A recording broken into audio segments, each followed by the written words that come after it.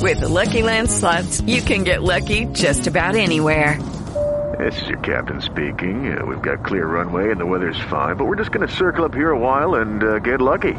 No, nothing like that. It's just these cash prizes add up quick. So I suggest you sit back, keep your tray table upright, and start getting lucky. Play for free at LuckyLandSlots.com. Are you feeling lucky? No purchase necessary. Void where prohibited by law. 18 plus terms and conditions apply. See website for details.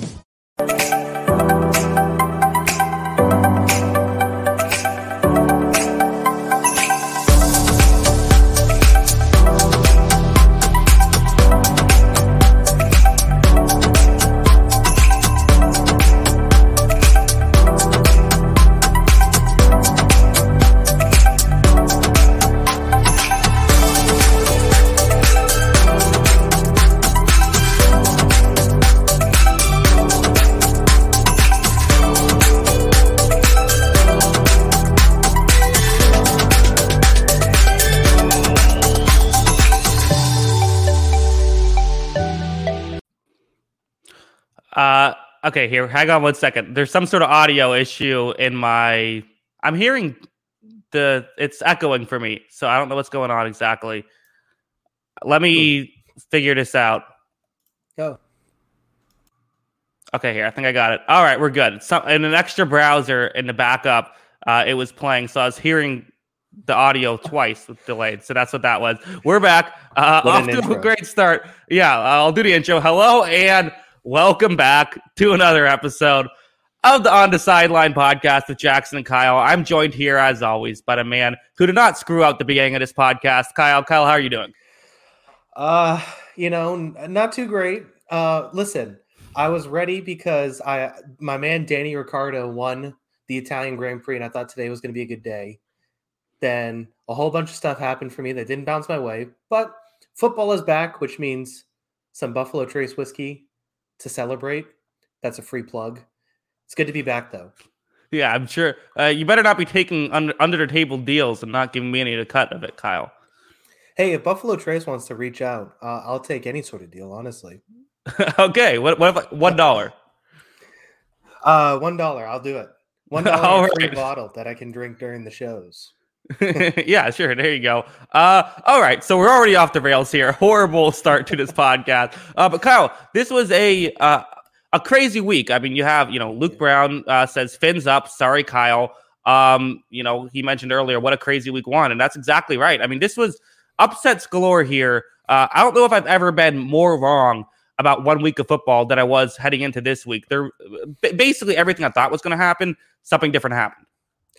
Yeah, I mean, look, I think it's like, if you're going to be wrong 1 week, it might as well be week one. I gambled very poorly this week too. It was a whole disaster, and it was just, really exciting games. But yeah, I mean, nothing that we really expected. Some teams really showed out that we weren't as high on, and just, some random stuff I thought happened, and I thought it was a really interesting game overall. And yeah, I mean, just a really exciting week. It was, off the rails intro for us. It's an off the rails week for the NFL. Yeah, intros all around, very unique. Let's start off, as always, if you're new here, maybe you came along during the off season, or maybe just your first time with the podcast. What we always do is we start off with the Sunday night game, and then we go through just in the order that I find most interesting, and just recap all the games. And Kyle, I thought this was a surprisingly watchable game. Yeah, everyone was quick to make jokes, and after the first possession, I thought it was pretty easy to, throw the jabs there at Andy Dalton. I didn't think he sucked in this game, especially going against last season's number one defense in the league. I didn't think he sucked. I don't think he sucked in this game at all. I thought he made some decent throws, but it was, the Rams are really exciting, and I'm excited to watch this Rams team throughout the season. And right from the get-go, this team was going, and everything that we saw from Matt Stafford was everything that we heard about this offseason, how excited McVay was to work with him, how exciting this passing game was. And, the Rams looked really good.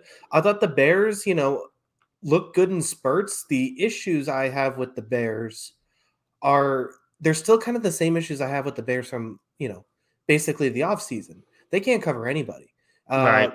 The secondary, it doesn't even look like the secondary is bad. They also look soft. They don't want to come up and hit anybody, and they don't want to cover anybody downfield. So if you can't hit anybody and you can't cover anybody, what exactly are you doing back there? I just thought it was a bad game overall from the Bears secondary, but I thought both offenses did some good stuff in this game.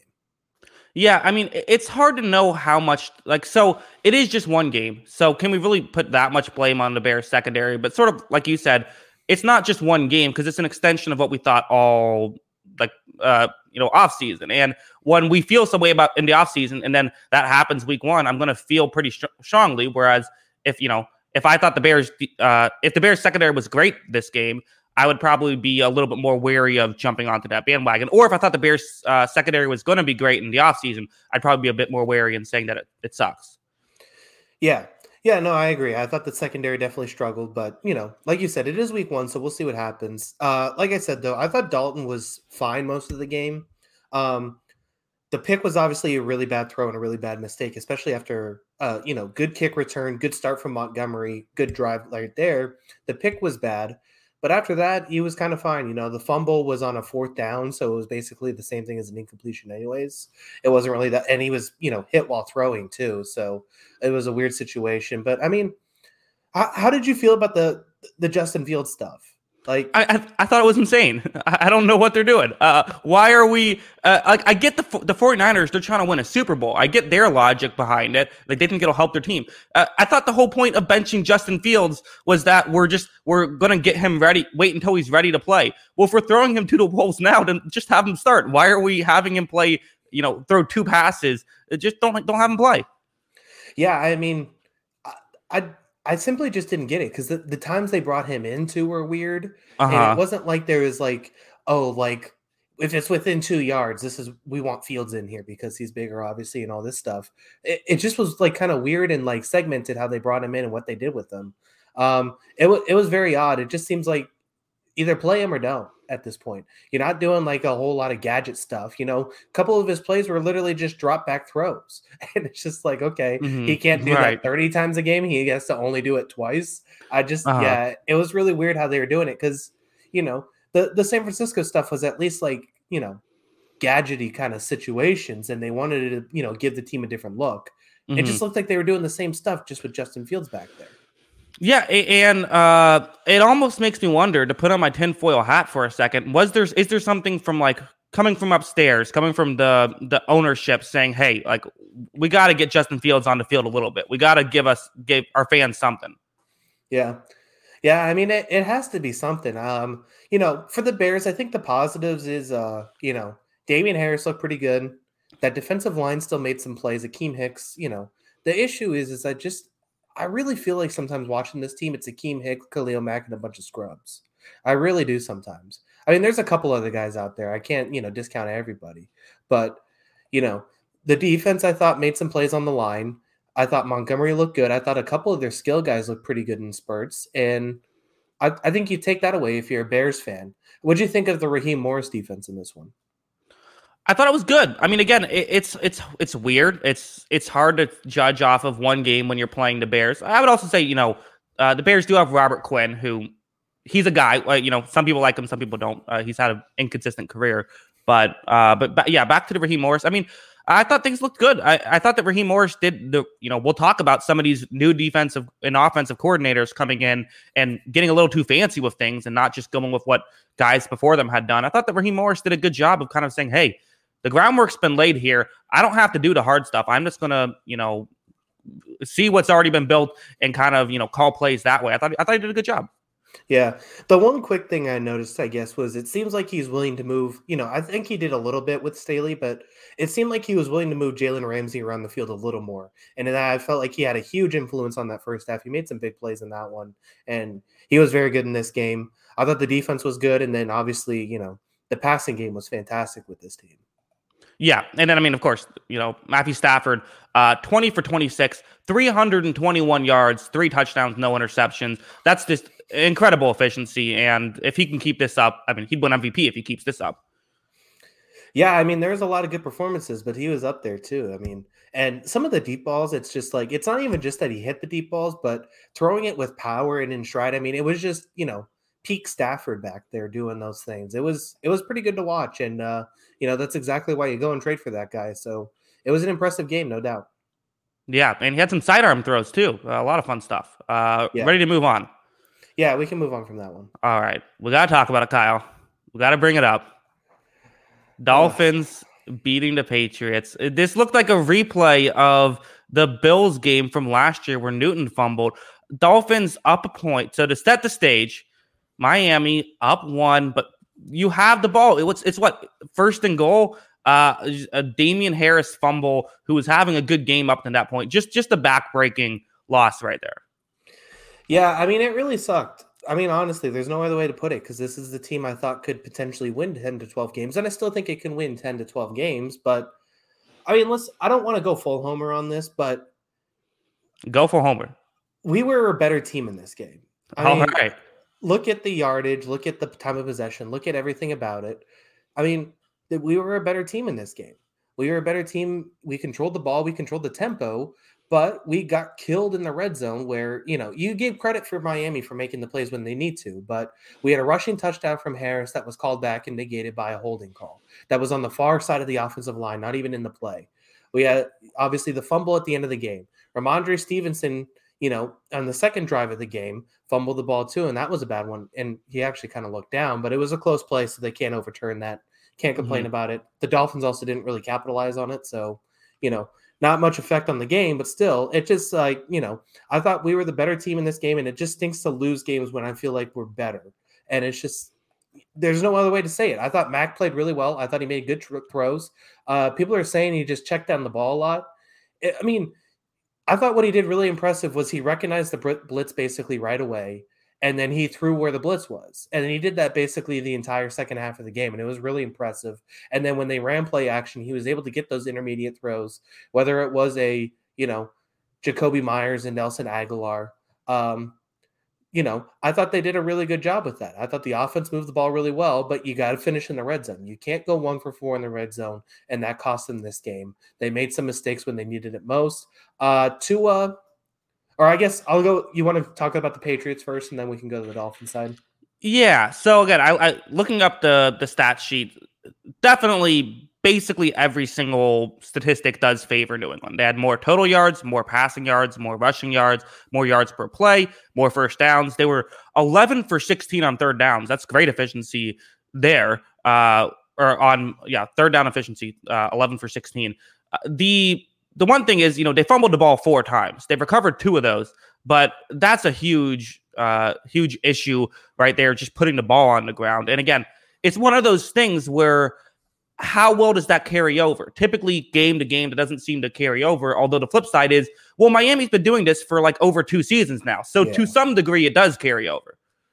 Yeah, because we keep saying this with Miami. It's like, oh, they're due for regression because you can't just create turnovers all the time and expect to recover a bunch of fumbles.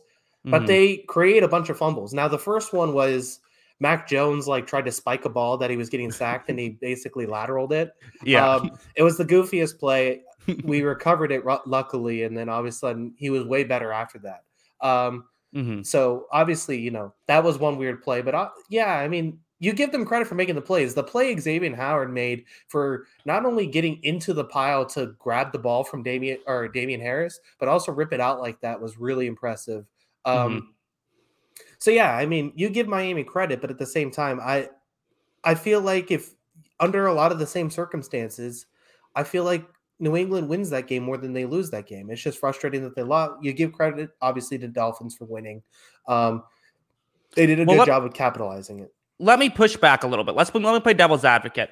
Couldn't you say, though, one of the things that Miami was able to do, and they didn't do this a ton, but they had a couple of plays where they got the ball down the field. There was, I believe, it was a Jalen Waddle play, a Devontae Parker play. That wasn't really with New England. They had one kind of deeper pass, like a 25-yarder or so. But for the most part, and again, it's possible I missed it because NFL Game Pass has been stupid. So my watching, it was a little bit weird today as opposed to last year.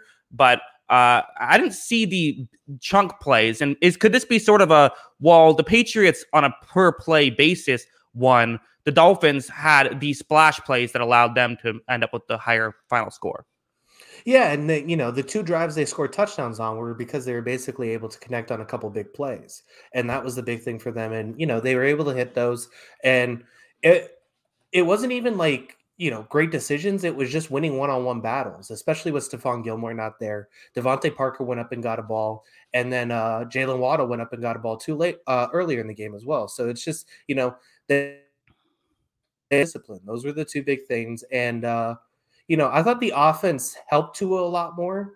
I still think he made a couple bad throws, particularly the interception where he didn't have the arm strength to get hit and throw it away. But I thought overall, I thought he looked better than he did it as a rookie because, the offense was better suited for him. It wasn't that Chan Gailey offense. They played with a lot of pace in this game.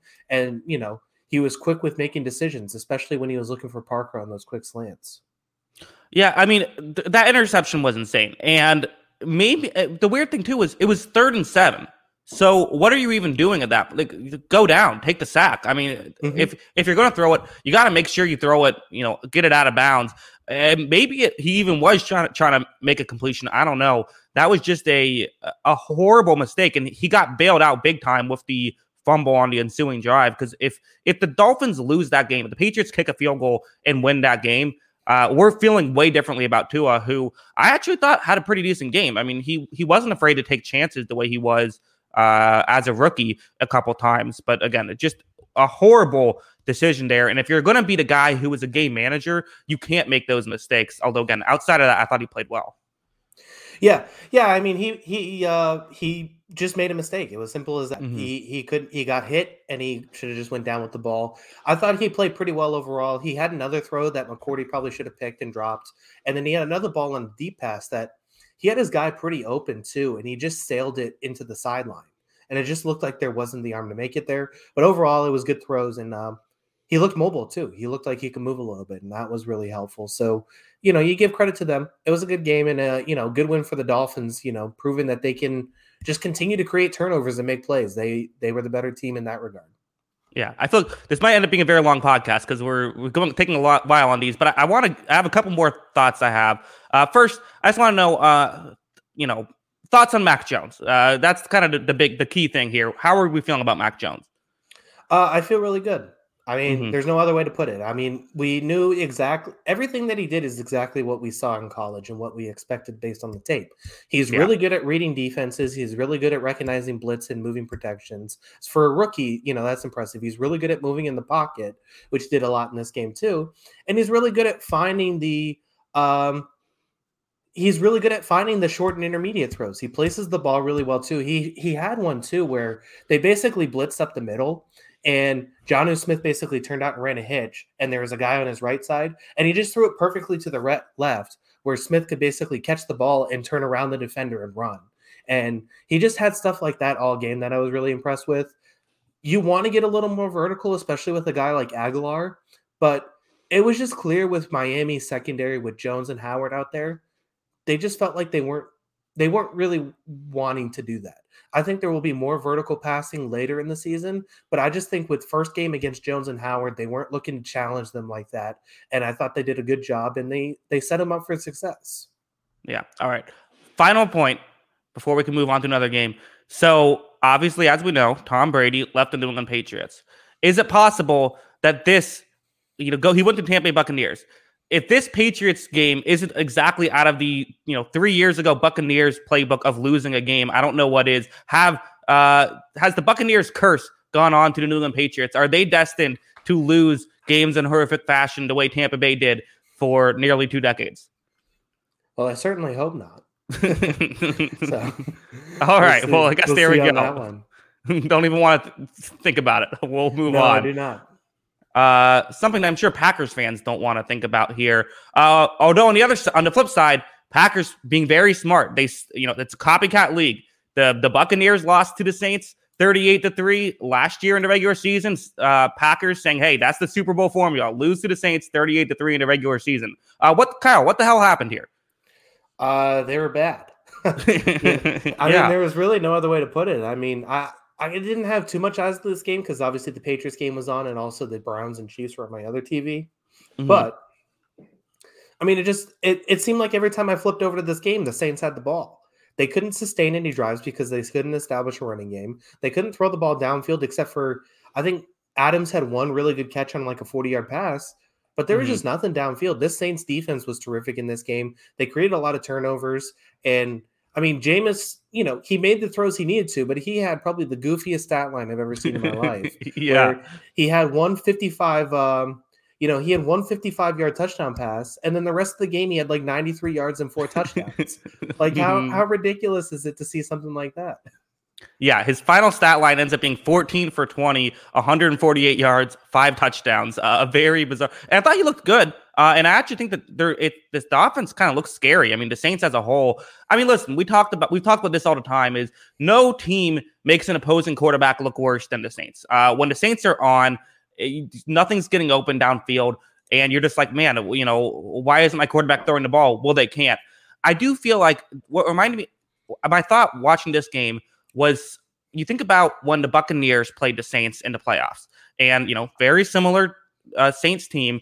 And what Tom Brady did was, despite how frustrating it was of not getting anything going early on, he never made the mistake. He never turned the ball over. Aaron Rodgers had really 2 just bad interceptions in this one, and that's what turned it at the time.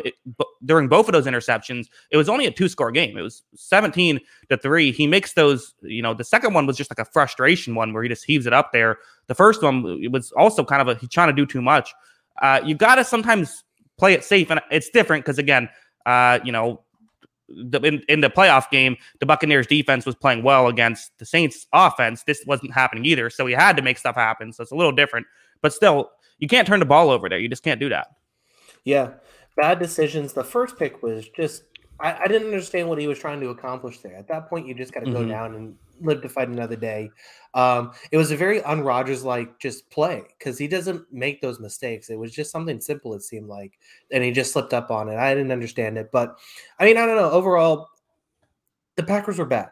I'm not going to write off the Packers all of a sudden and say it's over. Obviously, with the offseason storylines of everything with Rodgers saying, like, I don't want to be here, all this, looking awful in week 1's not promising. But at the same time, I'm not writing this team off because there's just too much talent. They've won 13 games each of the last 2 seasons. So I think they're going to be fine. But it certainly isn't how you want to start your season. I felt like this was more of a testament to the Saints than I'm knocking the Packers, though. That's just how I feel about it. Yeah, we'll talk about the Packers one a little bit longer, then we'll get to the Saints. Monday Night Football next week is the Lions-Packers, which, why are the Lions on Monday Night Football? Schedule makers, get it together. But Lions-Packers, Monday Night Football, over under, 3.5 touchdowns for Aaron Rodgers. Probably over at this point. He's probably just going to come back with the vengeance. He loves beating the Lions too. So, right.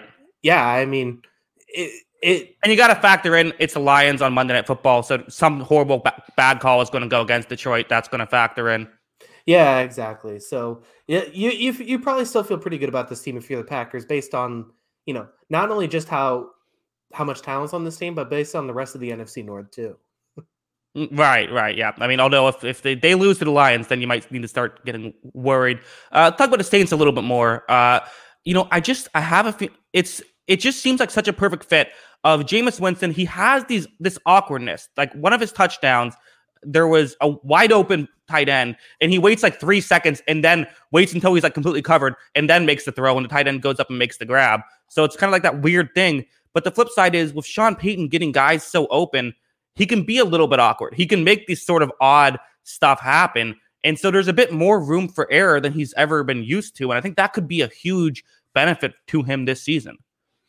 Yeah, I mean, he's definitely in the perfect situation. I mean, there's not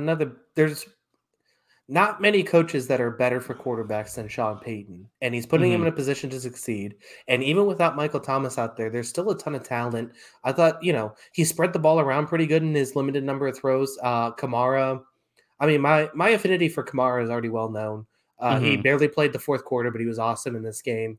Harris obviously hit the big play. Everyone was excited for Marquez Callaway. He basically did nothing, but he still, got the talent. I thought Troutman made a few good plays too. There's just guys across this roster that can make plays, and he's just getting them the ball and letting them do that.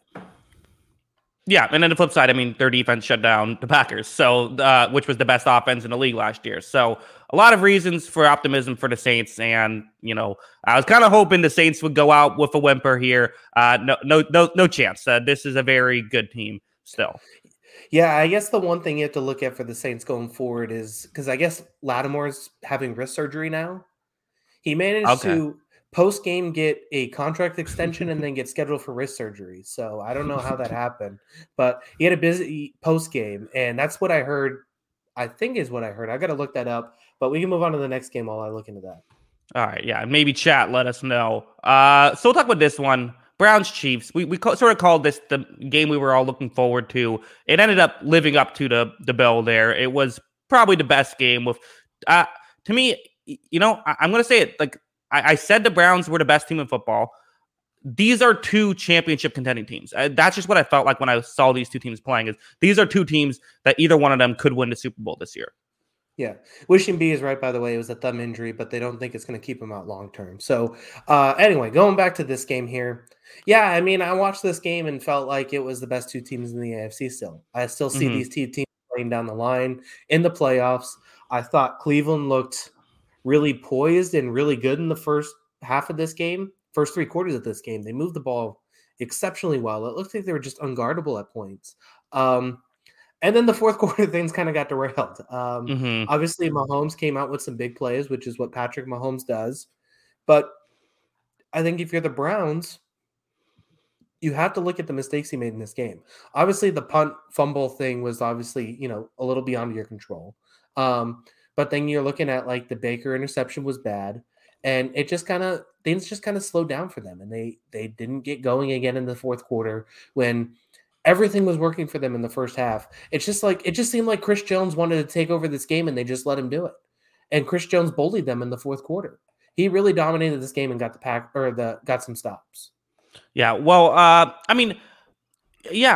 so people are going to blame the defense for this, but I think the glaring stat to me is only 7 points in the second half for Cleveland. I mean, that feels like that's kind of how they were able to get shut down a little bit. And again, the numbers for Cleveland are incredible. You look at the efficiency numbers, they had 8.2 yards per play total. Baker Mayfield had over 10 yards per attempt. Both Nick Chubb and Kareem Hunt over 5 yards per carry.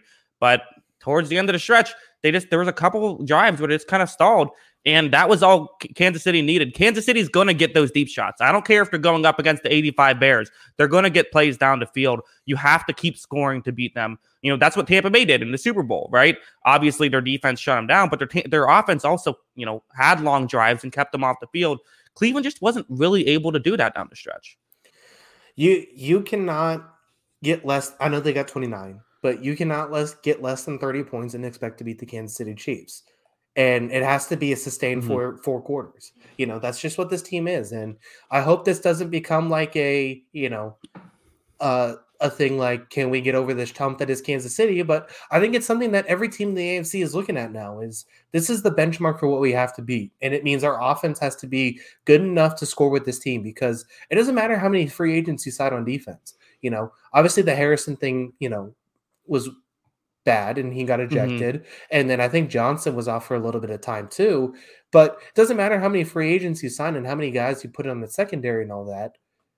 They're going to get theirs. They're going to get their points. And obviously Tyreek Hill and Travis Kelce and Mahomes are going to find ways to make plays. So you have to keep scoring. It's a 4-quarter effort, really.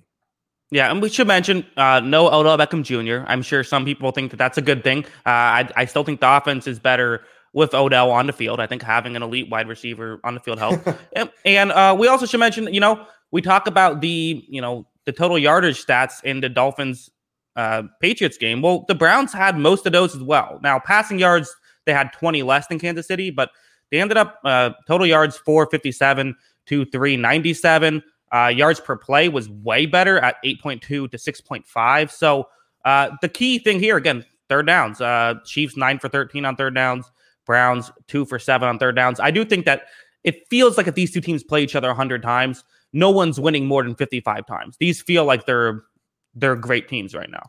Yeah, they're pretty evenly matched. And I'd be curious on those yardage totals, how much was on Browns in the first half compared to the second half and how that balanced out. But yeah, I mean, overall, I guess we'll go to the Chiefs side. Mahomes is terrific. Yeah, whatever. I think the one thing about the Chiefs though is I guess we'll talk about this real quick is that I think the one thing you're worried about if you're the Chiefs, while you still think, okay, we can still get 30 on anybody and still win a bunch of games, the issues and the worries you had with the Chiefs, I felt like are still there. I felt like none of the third options beyond Kelce and Hill really made any impact in this game or really made any like significant plays. And then this defense still kind of feels like Chris Jones or bust to me. This secondary, especially with Matthew out in this game, this secondary couldn't guard anybody, it seemed like, for the first 3 quarters. And obviously Mike Hughes came up with the interception, but overall it was just like it just seemed like they couldn't cover for large stretches of this game. And I still think there are some worries with the Chiefs. They're not invincible, but at the same time, obviously when you have the top end talent that they do, it obviously helps. Yeah, I mean, they also, Cleveland ran all over them a bit as well. And again, Tyreek Hill, quietly 197 yards. And no one's really talking about that because he's Tyreek Hill. Yeah, best weapon in the league. I can continue to say it, Mm-hmm. Yeah, all right, let's move on. This was another surprise to me. Not a huge surprise that this team won, but especially the way they won. Cardinals 38, Titans 13. I mean, we both had the Titans winning this game. I felt pretty good about the Titans going into this game, and it was just a complete opposite. I mean, this was just domination by the Arizona Cardinals on both sides of the ball. That defensive line's nasty. Like, we kind of thought it'd be good, but actually seeing it play is just like, obviously everyone's looking at Chandler Jones with those 5 sacks, which, by the way, Taylor Lewan is not going to want to watch this tape too often. No. And it wasn't even just that Taylor Lewan was getting beat. It's like he had no chance. He had no chance against Chandler Jones on half of these sacks. He just had zero opportunity to make a play on this. He was just by him. And then, J.J. Watt didn't quite have the stat sheet that Chandler Jones had, but I thought he was fantastic in this game, especially defending Henry in the first half.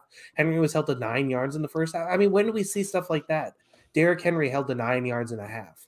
I mean, it was just really good. Kyler is obviously a wizard when he has the ball. Made some amazing plays in the backfield, extending plays, hitting Hopkins down the field. I think this is another team where, yes, Christian Kirk had 2 touchdowns, and that was good. But you continue to say, who's the next guy? Is it him? Is it Chase Edmonds? I think you're a little worried about that, but at the same time, you just dropped 38, so you're feeling good.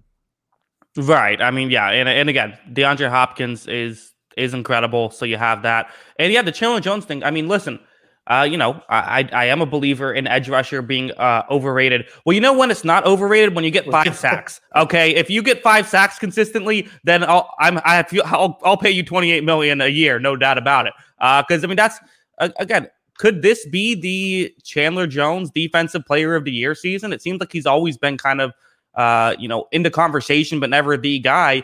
Well, he's certainly off to a good start. I mean, if he just has a regular Chandler Jones year from this point on, he'll probably end up leading the league in sacks. I mean, yeah, he's off to a good start. So, I mean, that'll help. Yeah, I mean, it was a just interesting performance. I thought it was really fun to watch that defensive line work. It really helped what I thought, is a secondary that I thought looked better than I expected. So that I think that's some positives you take away from it. I mean, from Arizona's side, I think you're just ecstatic with this. I mean, the NFC West is 4-0. The NFC West is 4-0, and you're one of those teams that are 1-0 right now. And you look every bit as capable as all those other teams right now based on that defensive line and having this super talented quarterback that made a bunch of plays in this game. Yeah. Jamie Malgoza says, how come they don't read the comments? Jake Thornton responded saying they read the comments. My jokes bring joy into their lives. Very true, Jake. Very true. No. Yeah. Well, so let's just start here, I think. Well, not start here. We're midway through it. But let's continue here. Are we willing to say Kyler Murray has taken the next step up? I mean, this is kind of, when I talked about the Cardinals, I kind of said, I'm not sure if they're a playoff team because I think Kyler Murray would have to be a tier 1 or tier 2 quarterback. Well, he played like that today. And again, maybe it's the Titans defense making him look better. Maybe it's not. Also, we have a super chat as a Titans fan. Anyone have some aspirin? Condolences to all our Titans listeners for sure. But yeah, I mean, are we willing to say, like, again, it's one game, but let's just say what happened. Kyler Murray looked awesome in this one. Yeah, I mean, he was really good. He looked at, when we talked about, guys looking fantastic in week one, he was definitely one of them, up there with Stafford, Mahomes, all those guys, and perhaps even better at times. I mean, the pick wasn't a good throw, but at the same time, you live with that if you're going to have 5 touchdowns too. So we'll continue to see, and we'll continue to watch this to see if he's making that tier 1 level. But obviously, you have to think that he played like a tier 1 quarterback today. He looked really good.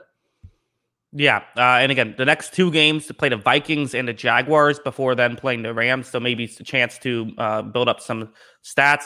It did feel a little bit like I felt like the Titans missed Arthur Smith in this game. I thought that, again, kind of the issue with the Titans is it seems like when they can stick to their script, they're very good. When they get off their script, that's when things become an issue. And very quickly on, Derrick Henry wasn't having success. And I was kind of like, isn't this why you brought in Julio Jones, to be someone who, when the running game isn't working quite as well, you can sort of say, okay, we're going to start running quick passes. We're going to start running man beaters, get guys open that way. We'll be a passing team. They didn't really do that. They were still trying to get this deep stuff down the field, even with their offensive line getting crushed. And it's like, hey, when you have plays that are going to take over 3 seconds to run, you need at least a play action in there, but play action's not working. So maybe just don't do that stuff right now. Yeah, I mean, it was a really bad game from the offensive line. I don't think they're going to face defensive lines like this all season, but obviously not the start you wanted.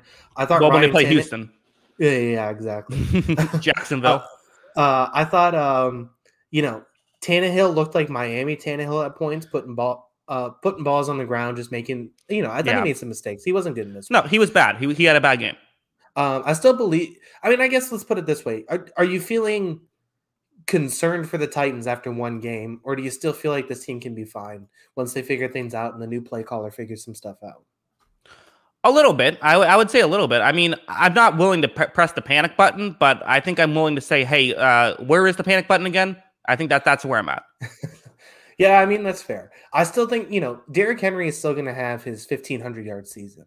He ended up getting to 58 in this game. But yeah, I mean, I still think there's some things that they got to work out in the passing game. They got to find ways to get these guys more touches. There's no way that you should end games with Brown on 4 catches and what did Jones have? 3? 3, yeah. There's no, I know they had 14 targets, but you got to find ways to just get them easy targets, easy catches, and some yards. That's the reason why you bring those guys in. Yeah. So in terms of stuff like that, like Julio Jones, I'm not willing to say, oh, he's washed up. It's one game. I'm not willing to go crazy about that. And I thought that Henry did have some good carries. So I think just, relax a little bit. We'll see what they're able to do next week. Let's move on now to, we got an overtime game. Thought we might have a tie. We were a missed field goal away from a tie. Vikings Bengals. This was such a Vikings game. Why do I keep believing in Minnesota? This is what they do every year. There's so much talent, and it took them to like the 4th quarter to be like, oh, hey, maybe we should start throwing the ball to Justin Jefferson and Adam Thielen. Maybe that's a good idea. Yeah, I mean, this team honestly sucked for a lot of this game. Mm-hmm. I mean, there's no other way to put it. I mean, this was the team I also thought could be a bounce back candidate. This offensive line looked horrible against the Bengals. Let's put it this way. I thought the Bengals actually looked good in spurts in this game. I thought they actually looked like a decent football team. Maybe we need to reevaluate who the Bengals are this season. But at the same time, based on who we thought the Bengals were, Minnesota just looked like they didn't want to compete in this game. And there was just stretches where it was the same stuff where the cornerbacks looked bad. They looked lost on plays. The Jamar Chase touchdown, the corner from what I saw looked lost on that one. And then it was just mistakes from the offensive line. Kirk Cousins looked uncomfortable because he was getting, rushed by he was getting killed by the pass rush all game until the 4th quarter where they really needed to start coming back and they just started flinging the ball downfield. And that's when this offense started looking decent. Well, I think the offensive line tends to be the scapegoat in a lot of issues. And it wasn't a great game, but there were some other issues here. I mean, for one thing, I think it was at one point, I could be wrong. I think it was a 3rd down and 8. It might have been a 2nd down and 10 or something. And Kirk Cousins is lined up under center and is doing like an 8-step drop. And so it's like, okay, yeah, there's going to be pressure here when you have a 3+ play play that you need to have developed. Like, these things are going to happen. And there were some issues where Cousins started getting under pressure and he just sort of panicked. And it was a weird panic because it's not like he started running. He just, like, one play, he literally put his left hand on an offensive lineman's back, and just kind of stood there until he got sacked. It's just like, you need to play with a little bit more urgency. And it just seems like this is a team that doesn't know. And this is my biggest worry heading in. It's like they just don't know how to utilize all of this talent that they have on their roster. You have Thielen, you have Jefferson, you have Dalvin Cook, and you're still not really able to do 24 points. And 10 of those came late in the fourth quarter, which we should give them credit for what they did. And again, we should give Cincinnati credit. They played surprisingly well on defense. All that stuff is true. But this is the team that we thought, talent-wise, should have the ability to overcome even a good defensive performance, and I think they just didn't look good. There's no getting around it. Yeah, and we'll see. We'll see if this Kubiak taking over the play calling duties, if he gets throughout the season, if he gets more comfortable and figures some things out, if this gets better. Mm-hmm. But you're certainly not impressed with this game, losing to a team like this, who's been one of the worst teams in the league the past couple of years. I mean, there's no other way around it. That's what the Bengals have been the last few years. I thought the Bengals were impressive in this game at times, but at the same time, this isn't a game Minnesota should be losing if they're looking at themselves as a playoff team. Yeah, and we should mention there was a very questionable call on, they got the ball on the outside of field goal range in overtime. They were inside Cincinnati's 40. Many thought that Dalvin Cook was down. It was ruled a fumble on the field. The call stood. So that's kind of football. I think that's why you don't go into overtime and, punt on your first drive. Like you have to do better than that. But that we should mention that. Yeah, no, I agree. And, I also want to give credit to the guy who actually, ripped that ball out, whether it was down or not. Jesse Bates, really good in coverage in this game too. I thought he was really impressive. Yeah. And also, so I guess Jamar Chase is seeing the football a little bit better. He had over 100 yards in this one. And Joe Burrow, again, part of why the Cincinnati Bengals have been so bad these past 2 years is, they only had Joe Burrow for about 5 of those games, or maybe like 10 of those games. 20 for 27, 261 yards, 2 touchdowns, no picks, great efficiency, and didn't turn the ball over. You're going to win a lot of games when you're getting nearly 10 yards per attempt while not turning the ball over. Yeah, I thought Burrow was really good in this game. I thought Mixon had a really good game too, and at times. And I thought Chase, like you said, no problem without the white stripes today. He was really good. Yeah. All right. We can move on. And again, I don't want to seem like I want to give the Bengals their due. I thought what they did on offense was really good, and I actually thought Minnesota's defense played pretty well. I felt like the Vikings offense didn't do what I expect them to do. That's all. Yeah, we'll see if it's sustained success for the Bengals. Obviously, it's good to get the win and get off the right foot. I saw things that I liked about this team, but, I also know who the Bengals have been the past couple of years. So maybe, if they get a couple wins under their belt, we'll reevaluate this team. But right now, we'll see what happens with them. They look good today, though. Yeah, and again, that's sort of the fun of week one, right? Sometimes you see something that looks good, and then it ends up being an actual great story. Sometimes it's the Jaguars upsetting the Colts last year, and we're all like, oh, wow, the Jaguars are good. No, they lost 15 straight. So I was just about to say the Jaguars looked good week one last year. So yeah, they did not look good week one this year. Let's talk about Jacksonville. Let regulate the Jaguars. Get them out of the NFL. What are they doing? So do we have to talk about this game? I want to talk about this game. It's insanity. Did the Texans hit the over on their win total yet? Right. Yeah. Go ahead. I was just going to say, I think one of the things we kind of took for granted with this team, like, is there a ton of talent in this Texans team? Obviously not. But it's a lot of vets. It's a lot of guys who know how to play football and who have been in the league. This isn't like, this isn't like a young rebuilding team with a bunch of rookies on its roster. These are guys who are veteran players and who aren't really going to care about tanking either. And they didn't look like they cared really this week. They came out and blitzed the Jaguars. The Jaguars looked like they weren't ready to play this week. Honestly, like, this was Urban Meyer the biggest loser of week one, like, especially of the new coaches. He just looked like he wasn't prepared to coach a football game today. Yeah, it was tough. Again, anytime your rookie quarterback in his first start is throwing the ball 51 times, maybe you're not doing this exactly properly. Kyle, the Houston Texans are leading their division. I know. Incredible. They're alone as first in the AFC South. I wonder how long this will last. So let's start with the Jaguars. We will then give some credit to the Texans. So I thought one of the things that I think was a big difference is the difference between Tyrod Taylor and Trevor Lawrence of Taylor clearly knew how to handle attacking a bad defense. I don't think Lawrence did necessarily. I think Lawrence, we thought this was going to be the case heading into week one. I feel like I've kind of been on this a little bit. There's going to be some growing pains of him. And listen, he had over 300 yards. He threw the ball 51 times. That's a big part of it. 3 touchdowns, 3 interceptions. We saw the good. He's going to have to clean up the bad. I'm not worried long term, but it's also fair to say, yeah, he had 3 interceptions. He thought he could make every throw. This is something I talked about going into the NFL, and it's something he's going to have to clean up. Yeah, and I think he still will clean it up, but obviously, you can't make those throws, obviously, when you want to win football games. Mm-hmm. And that's something that obviously hurt them this week. I guess the question I have then is, is this team putting him in for success? If, like you said, if he's going back to pass 51 times, are they putting him in a position to succeed? I don't think so. I mean, again, it's weird because you went down. I mean, they gave up 27 points in the first half. So it's what do you do in the second half then? Although I think you probably could just say, hey, let's pretend it's preseason. Let's just go. But a weird James Robinson had 5 carries in this game. Carlos Hyde had 9, and Carlos Hyde had 9. So I don't know why Carlos Hyde's now their bell cow back. I don't know why they're okay, he's our number 1 guy. So just some weird stuff happened. But again, he played like a rookie in his first game. I'm not going to panic necessarily. I also want to say Tyrod Taylor played well. It wasn't just, it was against the Jaguars. That's a factor. But on top of that, I thought he played well. Yeah, I mean, he played well. Brandon Cooks played well. You got to feel pleased about that stuff if you're a Texans fan. You had some good things working for you today, and that's obviously something you take into next week. I don't know how sustainable this is. This is probably the 2 worst teams in football, so you take all of it with a grain of salt. But you got the win in this. There's people saying you weren't going to win a game this season. I mean, I think the thing with Lawrence is, I guess I'll put it this way. If a guy looks like just helpless back there and he can't do anything, I think you're concerned.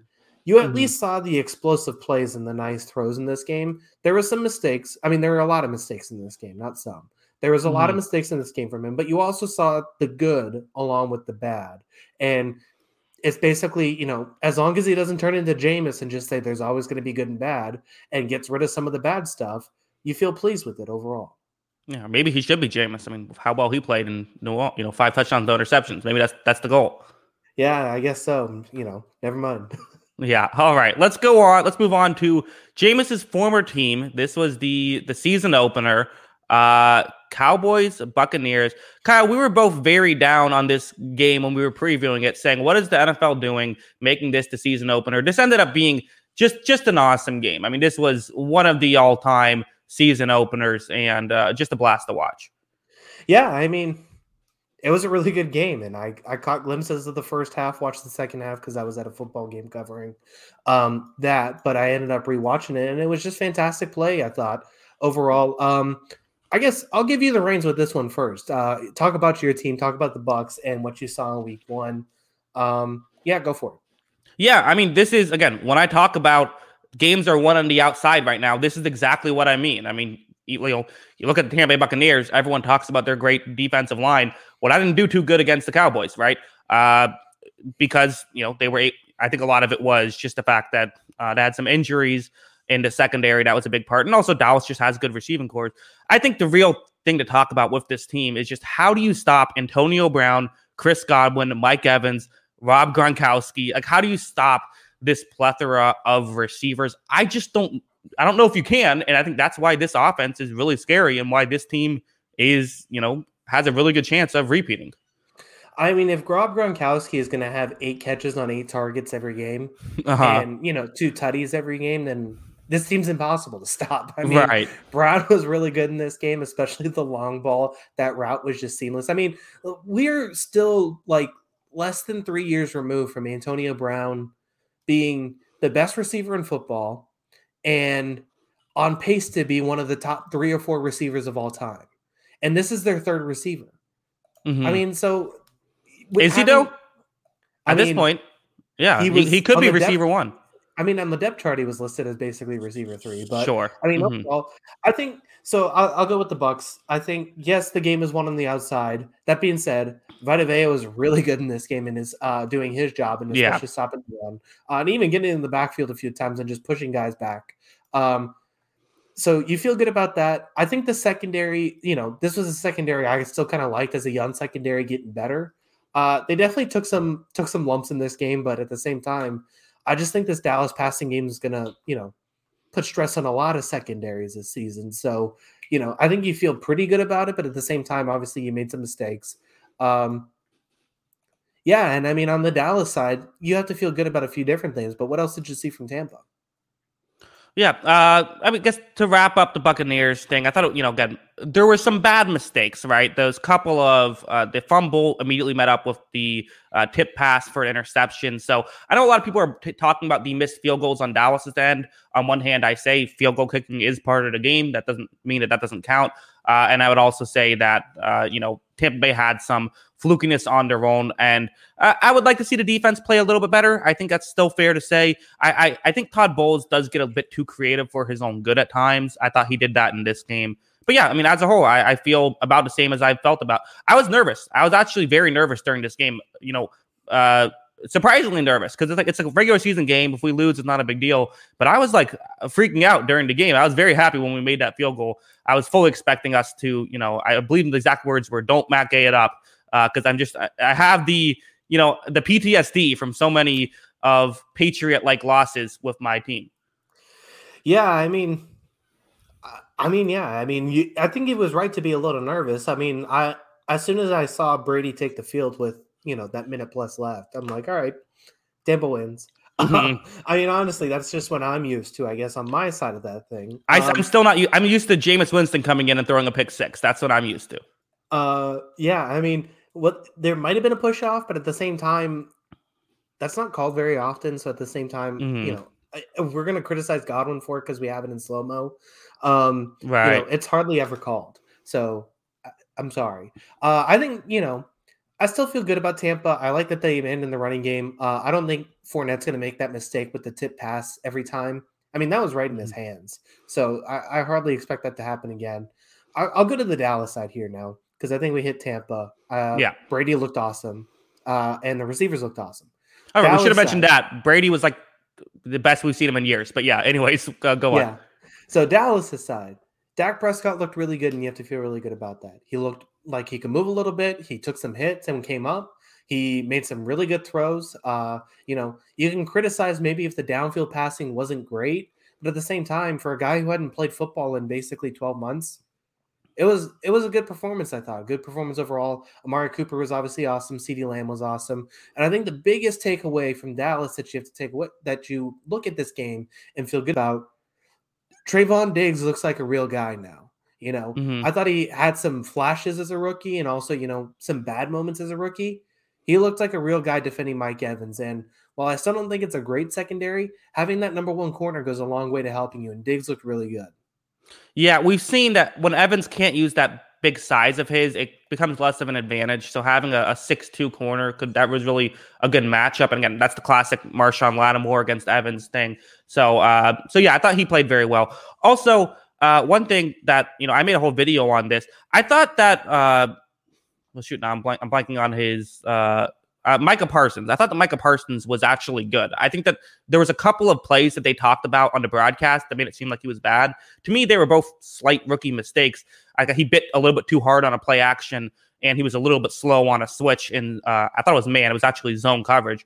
Other than that, I thought he played really well. He was very good in the running game. I thought it was weird that everyone acted like he was a mess when I thought he was actually pretty good and made a couple of rookie mistakes. I mean, I thought he was good too, and I thought he was good based on the perspective or the expectations that if you make zero mistakes playing against Tom Brady in this Tampa Bay offense, right. I would say you're going to the Hall of Fame in your first game of your NFL career. It's Ray Lewis. I thought he was fine, but at the same time, you're also going against Brady in this offense. So, of course, they're going to make you, throw some things at you probably haven't seen before. I thought he made some good plays and made some, showed his athleticism in this game. I thought he was fine. Yeah. All right.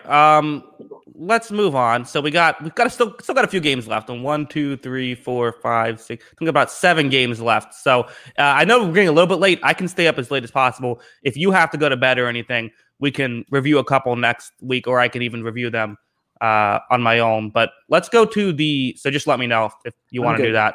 Okay, good. And I'm not sure how long we'll take on some of these. Let's talk about the Chargers balls.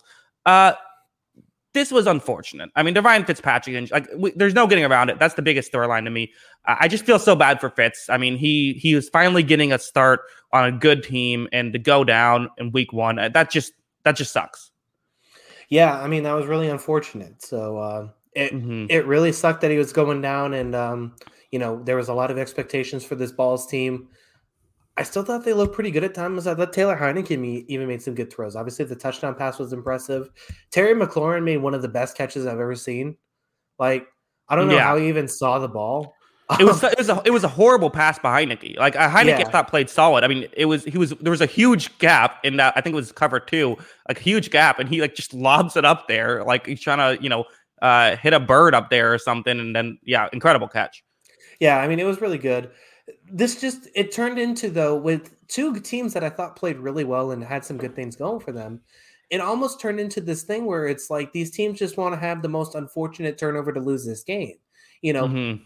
Los Angeles gets down to the red zone twice and turns it over. Now, granted, that fumble thing was really weird. I don't really know how I feel about it. I don't have an opinion. If you have an opinion, you can, go ahead. I thought that I understand why they called it that way. It was one of those weird situations where it's like, this is something that when they invented football, this isn't a thing they realized was going to be a factor in it. This is why they created a tuck rule, because they didn't want these weird issues to happen. I kind of thought that they called it a fumble on the field, keep it as a fumble. But yeah, it's definitely not in the spirit of the rule, but I think by letter of the law, it probably should have been a fumble. Yeah. So, I mean, I thought besides that, Herbert played pretty well. The pick was bad, but obviously I think he had to play well. But he had these two turnovers. But right after it, Antonio Gibson coughs it up in his own territory inside the red zone. And Chargers go in and get the score. So it was just like two teams that I both really like. I want both of these teams to be successful because I like these teams. I like these rosters. I like watching these two teams play. Just, a couple mistakes on both sides, and it's like, does anybody want to win this game? But overall, you take some of the good. There was some bad in this game, and I think it'll be cleaned up after week 1. Yeah, for Herbert, he was, both numbers look good at 337 yards, although on 47 attempts, the efficiency not as good. 1 touchdown, 1 interception. But I also thought he played better than those numbers would show. There were some drops as well. So I thought Herbert played well. I thought this Washington football team defense played very well as well. What just came down to was they couldn't get enough going on offense, really, especially, down the stretch. And again, it's not like Fitzpatrick was doing great either before he got hurt, but it did feel like they really could have used someone in that fourth quarter to push the ball down the field to take some chances, and they just didn't have that. Yeah. We'll see how he goes with this hip. I still feel good about both of these teams, though. Even with the late game mistakes, I still feel good about this team. I thought Antonio Gibson was good up until that fumble. And like you said, I thought, despite the couple of turnovers, I thought Herbert was really good too. So, I still feel good about these teams, and I'm excited to watch both of these teams going forward. Yeah, all right. So we'll move on to Steelers-Bills. We got this one was, again, my mentions blowing up on Twitter, or whatever you call it, after TJ Watt, and it wasn't even a good sack. It was Cam Hayward comes in, blows up the play. Watt gets beat clean off the line, comes in, gets a sack, whatever. Defensive line did play well. I thought their secondary was incredible in this game. And again, they got a blocked punt. Steelers find a way to win this one. Yeah, I mean, they played well. I mean, look, TJ Watt. I mean, JJ Watt played well too this week, but TJ Watt also played really well this week. He got 5 hits on the quarterback, I think, in the game, and he made an influence, and it was a good win for the Steelers. I thought the coverage, like you said, was really good in this game, which was surprising based on some of the guys, they had in coverage in that. I thought that was the weakness of this defense. They held strong against Buffalo. I thought, Steelers feel really good. My guy Deontay Johnson made the big catch in the end zone, corner of the end zone. I really liked what he did today. Yeah, that was crazy. Yeah, it was a very good catch. And yeah, I mean, I was impressed with Pittsburgh overall. I mean, this was one of those games where it felt like the line was too high, and then Pittsburgh looked so bad for a half, it seemed like, on offense. And then things just started working in their favor. They got the running game moving. They couldn't get anything going in the first half on the ground. And then they finally hit a few plays. They got some running game going. and then all of a sudden it's like, okay, the Bills are out. Mm-hmm. Right. No, I mean, absolutely. The funniest thing is, so I've weirdly become like the biggest Steelers hater, despite the fact that like I bet on the Steelers on this game to cover the spread. So it was a very funny, like I made a video about it and everyone's like, haha, take that, Jackson, but you're enjoying eating that crow now. I'm like, wait a second. Well, I had the Steelers making the playoffs. Like I'm pretty high on the Steelers compared to most people. When did this happen? I'm talking about myself and not about the game because I'm selfish. Yeah, it's okay. So I'll go to the other side, though. I have some concerns about the Bills here. Do you want me to go into this? Yeah, go ahead.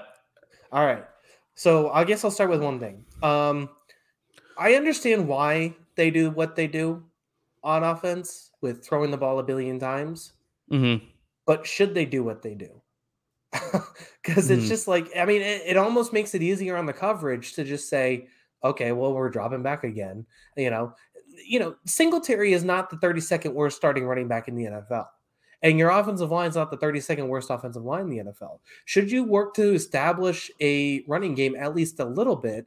It just seems like immediately abandoning it before the game even starts is somewhat of a mistake. I understand it's a passing league. Wide receivers are highly influential on the game, but it just seems like taking away half of your game before it even starts is not the recipe for success.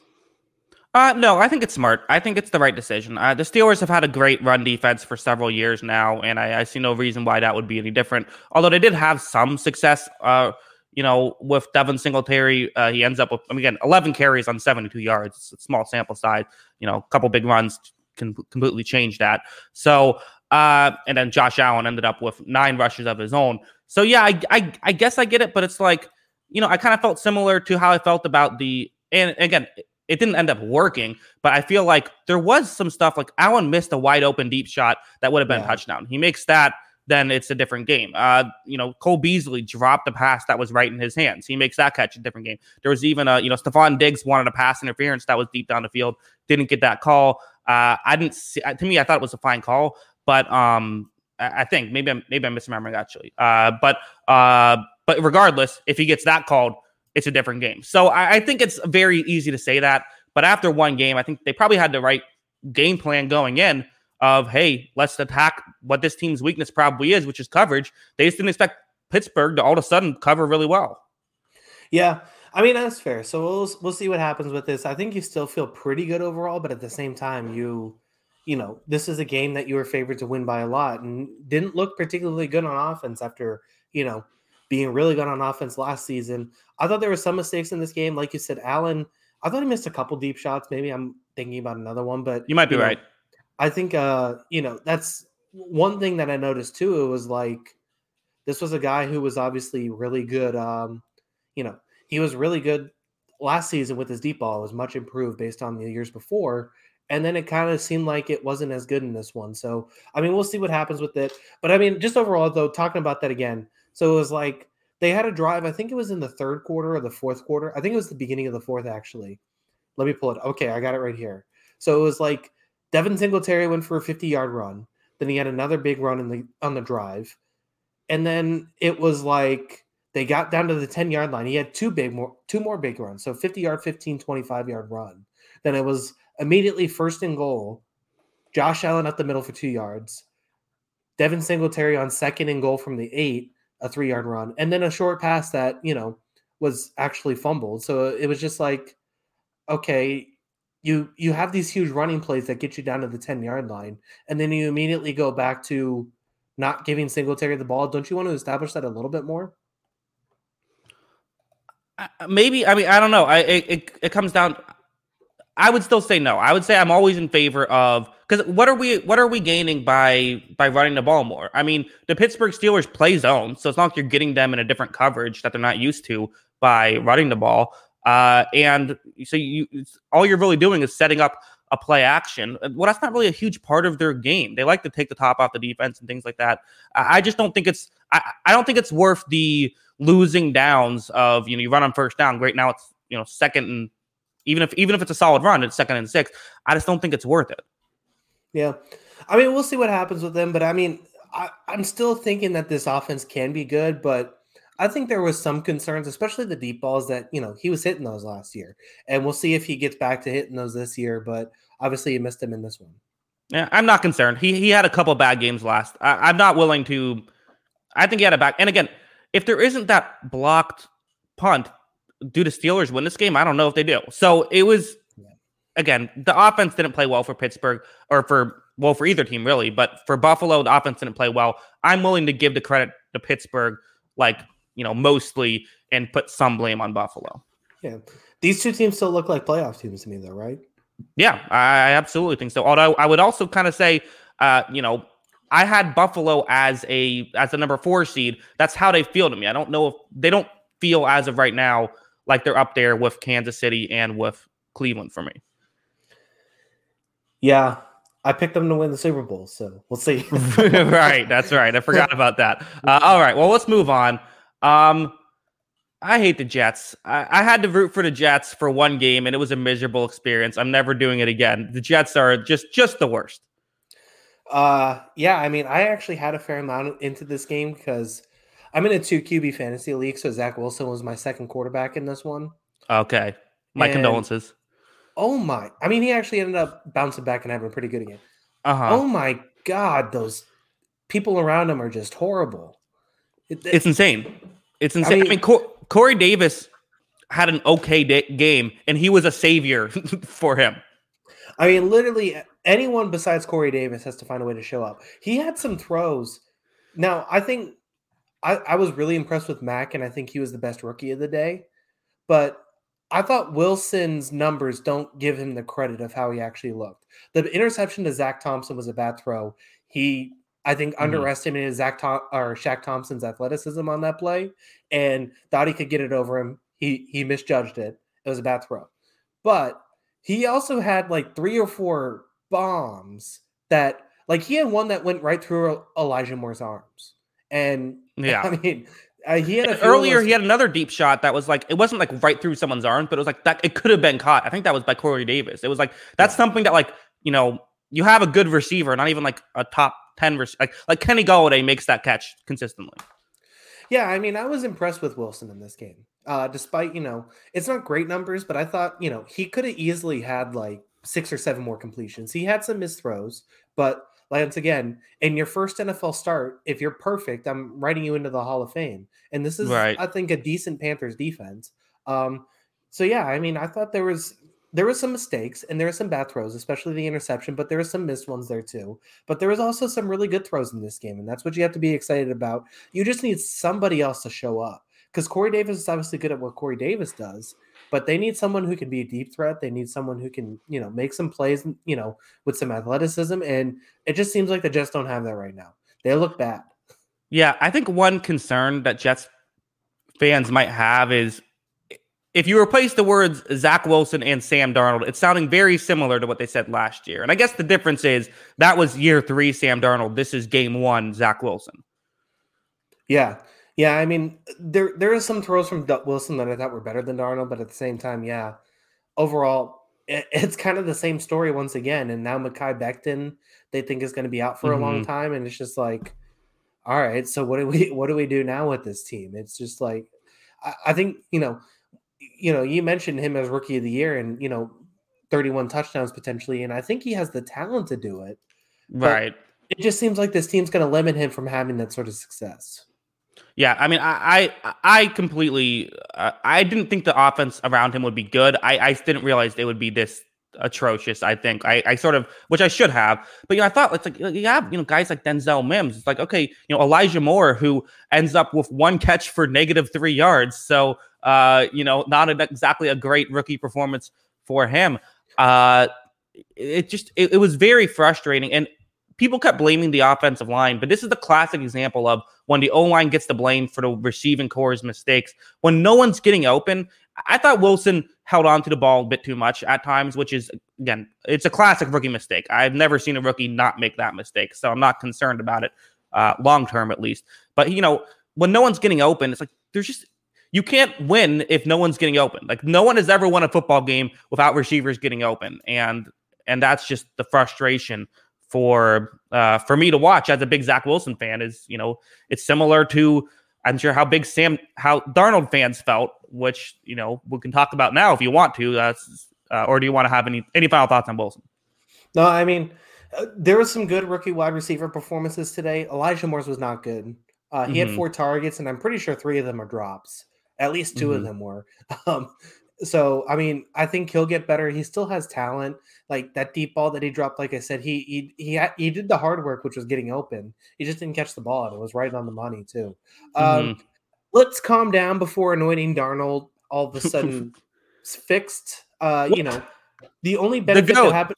Yeah, I mean, the only benefit that happened to Sam Darnold was, unlike in his previous seasons, he was able to stat pad against the Jets. He ran into his own fullback on a fumble. That was just such a, I tweeted out at that point, update Sam Darnold is still Sam Darnold, because like he was looking good, and it's like he does that. Sorry, I interrupted you. You go ahead. No, you're good. I mean, it's just, look, he made good throws. He made some good throws in this game. We'll see if it's sustained against teams not named the Jets. He's got some brutal defenses he has to go against this season, especially the Saints and the Buccaneers. So we'll see how this is sustained. But there was some positive here, and you got to feel good about that. And it's also really nice to have Christian McCaffrey. Yeah, I mean, listen, 89 of his 279 yards were to Christian McCaffrey. So that obviously helped. There was also a 57-yard touchdown to a wide open Robbie Anderson, which, of course, it's such a Jets thing to have a big Sam Darnold to Robbie Anderson pass. It's like, of course, that would happen to the poor Jets fans. I will say this, though.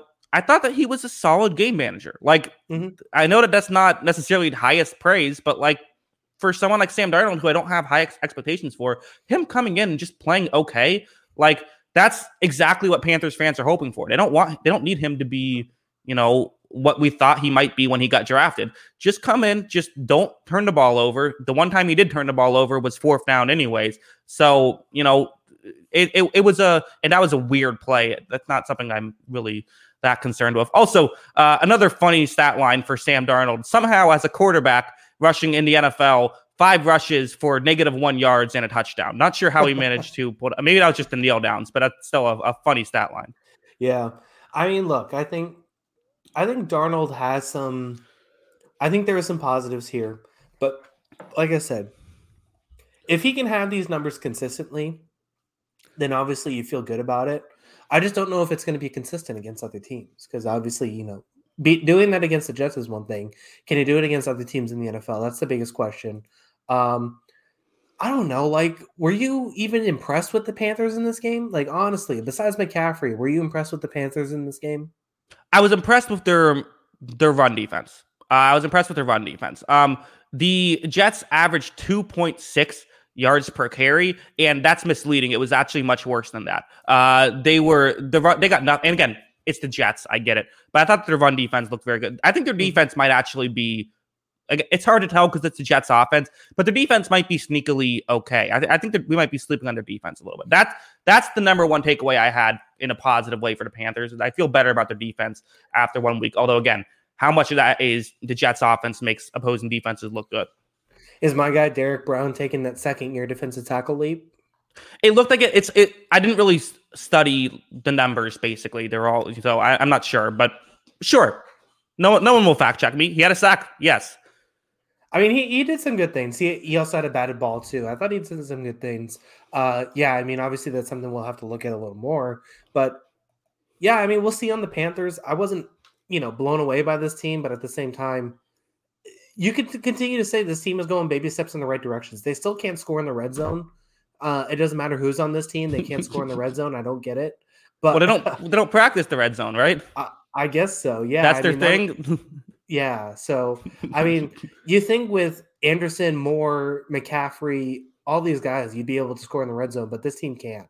But I don't know. So there is that thing. But at the same time, they got the win. So we'll see what happens with them going forward. Yeah. Hey, it's the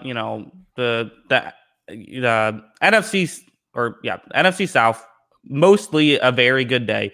-1 team. Let's talk about the Seahawks Colts. This was a game that, for whatever reason, it kind of flew under the radar a bit, because I was kind of like, what are these, 1 o'clock games? There's a couple that are interesting. And then I'm like, oh yeah, how about this Seahawks? Like these are 2 playoff caliber teams potentially. Although, wasn't the best day for the Colts. My biggest takeaway for this one is the Colts still need receivers. Like they completely neglected that in the off. And it's like, we kind of felt like, oh man, this, Frank Reich scheme could work well against this Seattle cover 3. And then, that's what they ran a lot was the Seattle cover 3, but it's like, they don't have guys who can get open. So it was just, that was tough for Carson Wentz, who I actually thought had an okay day for the Colts.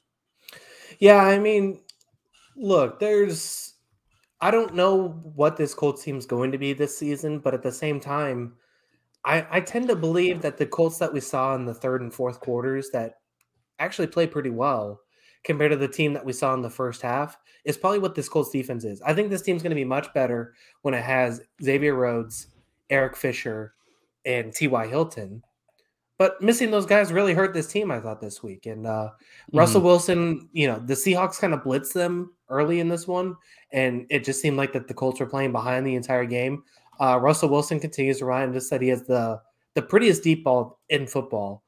He had a couple big shots, especially to Tyler Lockett on that touchdown. So I thought it was a good showing from the Seahawks in the first half, even though they kind of fell asleep in the second half. And I thought it was a really good showing from the Seahawks on defense, too. That pass rush just got after Indianapolis, taking advantage of the third-string left tackle. They got after him. And, I thought it was a good win for the Seahawks. They did what they had to do on the road. Yeah, I agree. There's not a ton to talk. I guess part of why it kind of flies under the radar is the only real, the Seahawks are the Seahawks. We know who they are. Like they've basically been a very similar version of themselves for several years now, and they were that team again, which is a tough team to beat. Kyle, how are you feeling about your Seahawks fourth in the division take? I guess pretty good because every team won.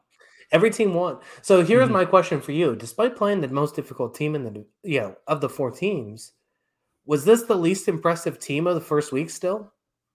Ooh, out of the NFC West. So the Arizona Cardinals, I would definitely say they were more impressive. It's tough because the Rams beat the Bears. So how much do I take into that versus the Seahawks? I would probably say Seattle's maybe more impressive than that. I guess it also comes down to how do you define impressive in terms of the way I'm viewing it is how much better I feel about you than I already thought about you previously. And then San Francisco, we'll talk about them in a second. They looked really good, but again, they didn't really play the Lions. And then there was that weird fourth quarter comeback nearly thing. So I would say no. I think that the Colts are a good team still, and they were able to score on a good defense. So I think they deserve credit for that. Yeah. It was a good win for the Seahawks, and they look good. I thought they kind of, turned it off in the second half, which, they didn't look as good in the second half, but overall they still look fine. This probably still is going to be a solid team. It was a little hot takey for me to say they finished fourth, but as evidenced by week 1, the NFC West is also really competitive and really talented. So, if any of these teams finish fourth, I wouldn't say it's like mind blowing. So, they look good in this game, and they did what they had to do against a hurt Colts team. The Colts side of the ball, I thought Taylor was really good despite, not unbelievable numbers. He ended up actually with 116 total yards. He was their leading receiver. Yeah, I know. I thought he did good in that regard. Like you said, I thought Wentz did good. He still had some plays where it was like he's like throwing the ball while getting hit by 2 different guys, and it's like, how is this not an interception? And it's like, just take the sack kind of plays. But at the same time, I think you just learn to accept some of those with Carson Wentz and hope the ball hits the ground. They did in this one. I thought he made some good throws too, especially with not great receivers at his disposal. Yeah, it'll be interesting to see where the Colts go from here. The Colts actually have kind of a tough schedule. They play the Rams next, then they play the Titans, the Dolphins, and the Ravens. So those are, starting off with 5 tough games, which is unfortunate for them. Seahawks play the Titans, so there should be a billion points scored in that one. We want to move on to, let's talk. How about we talked about it a second ago? Niners, Lions. This was almost the greatest comeback in NFL history, up there with that Bengals Dolphins comeback when those 2 teams completely sucked. But there was a crazy comeback, and then with the Bengals, the Andy Dalton's last hurrah in Cincinnati. No one cares about that. Let's talk about this game. Kyle, what were your thoughts on it? The fighting Dan Campbell's don't quit, and I'm all for it. Yeah. The numbers on this game look weird because I thought Goff had some good throws in the second half, but the game was kind of over, right? I know they had the chance to tie it, but at the same time, based on the situation, I think, let's see, I have it right here. 1 for 5 in the first half with 12 yards and an interception on passes with more than 5 yards air yards down the field. That was Jared Goff in the first half of this game. Obviously, the game opened up a little bit more in the second half, and he made some throws. But at the same time, like, I don't know, like, how confident are you in what he did? And, I thought it was okay, but I think some of it's kind of fake numbers too. I thought it was fine. I mean, the pick six was bad. But again, I mean, even the numbers aren't spectacular. 338 yards on 57 attempts. Like, he just threw the ball a lot. Like that's, I mean, he's almost done the impossible where he's, approaching 5 yards per attempt while still having over 300 yards. I wonder if that's ever happened in football history before. Because he had a high volume, he had what? So he had 338 yards. Jimmy Garoppolo had 314 yards, but Garoppolo threw the ball 25 times. Goff threw it 57. So he just threw the ball a lot. That's what it was. Yeah, I mean, the big thing with this game is that San Francisco is really efficient, but I think you take away from this game, at least if you're Detroit, is you have some real dudes. You have some guys that can make plays. I thought TJ Hawkinson was really good in this game. DeAndre Swift basically didn't practice all week and was basically the second running back because he was playing hurt and looked really good, especially on that 43-yard touchdown on the screen pass. I thought they had some real dudes in this game, and I think you feel good about that. But yeah, I mean, you're just not on the class of San Francisco, despite making that, massive comeback. Maybe this will be kind of an annoying take. Maybe kind of this is a, I don't know what the best word, kind of a buzzkill take. I think the Lions did not look good. I think the Lions got very lucky at the end to almost get a comeback. I don't think the Lions are a good team. I think the 49ers blew them out, and it just happened to be fluky where the Lions nearly almost pulled off this comeback. I mean, the 49ers fell asleep. I mean, that's exactly what it was. They fell asleep in this game, and Detroit was able to make some plays off of that. That's all it really was. I mean, nobody was going into this game thinking San Francisco wasn't a way better team, and I still think San Francisco is a way better team. It was just, they kind of fell asleep in this game. So that's all it really was. I was impressed with San Francisco in the first half, even though they're playing a lesser opponent. Garoppolo, I thought, looked pretty good in this game, like you said. The Trey Lance stuff at the goal line was interesting. And they continue to find these stupid running backs. Eli Mitchell. It's not Eli, it's Elijah, isn't it? Oh, it says on Google, it says Eli. I don't know. What is his name? Oh my God. We don't even know his name. It's just like they continue to find these guys. I'm pretty sure I could get like 2 yards of carry with San Francisco. I think I could get back to the line. 0 yards per carry. I think I could do that. I don't know. It just seems like, Kyle Shanahan could go back there himself and have a pretty decent day running the football. It's unbelievable that they keep finding just running backs off the street and turning them to 100-yard rushers. Raheem Mostert's injured again, which kind of stinks, but he's just always injured. But like I said, they just find another guy to plug in there, and he's good. And everybody else was good for San Francisco too, up until that, Deebo Samuel fumble. He was really good in this game. Yeah, and Deebo Samuel had a ton of yards as well. Also, Elijah Mitchell. He was a sixth round pick. So him and Tom Brady have that in common, among many other things. Let's move on. 2 games left. We're approaching 1:30 here on the East Coast, but it's having fun. Let's talk. So let's go Eagles Falcons. Let's while we're regulating teams, regulate the Falcons. I mean, how do you score 6 points against the Eagles? How are we already out on half? There's 5 teams that I'm get rid of them, and the Falcons are one of them. Maybe number 1 on the list. Yeah, this team's out. I'm crossing them off. If we're crossing off potential playoff teams here, this team's off. Dead. They're not making the playoffs based on how good the Saints and the Bucs looked and how bad this was. It's the first game of the season, and you look uninterested in playing football. How does that happen? They couldn't run the ball. I still let me push back a little, I guess, on what I just said. I think Arthur Smith is going to figure it out, and I think that they struggled with a lot of Arthur Smith's schemes in this game. I think that it's going to be a work in progress, but that being said, I don't know if this is going to be the season that things are figured out. This seems like it's going to be a long time to figure some of this stuff out on offense. Yeah, I mean, one of the things that I got a little bit of pushback when I believe I had Falcons wide receiving core tier 3, even though I really like Kyle Pitts and Calvin Ridley. And the reason was I think Kyle Pitts is he's a rookie tight end. I don't know how well he's going to be just in his rookie season. And 4 catches, 31 yards. He's producing. That's what all you really ask for out of a rookie tight end. And the issue is if you can just take Ridley out of the game, who else do you really have? They weren't able to get too much going. Their wide receivers, they got basically nothing there. And I mean, Matt Ryan had one of the worst stat lines you're going to see all season. 21 for 35 for 164 yards. That's, he's in the Blaine Gabbert zone at this point of under 5 yards per attempt. That's a bad performance by Matt Ryan. I mean, we have to say what it is. And it makes you wonder, is Matt Ryan done? I mean, I had that thought when I was watching this game is he had one throw where it was like a check down, kind of running, and he just missed it by a mile. It was just I don't want to sit here and say he's done because, obviously incredible player and, had a hell of a career, and hopefully it's not over yet, even as a fan of a team who plays in his division, because he's exciting to watch. But the thought gets in your head when he has this bad of a week 1 performance.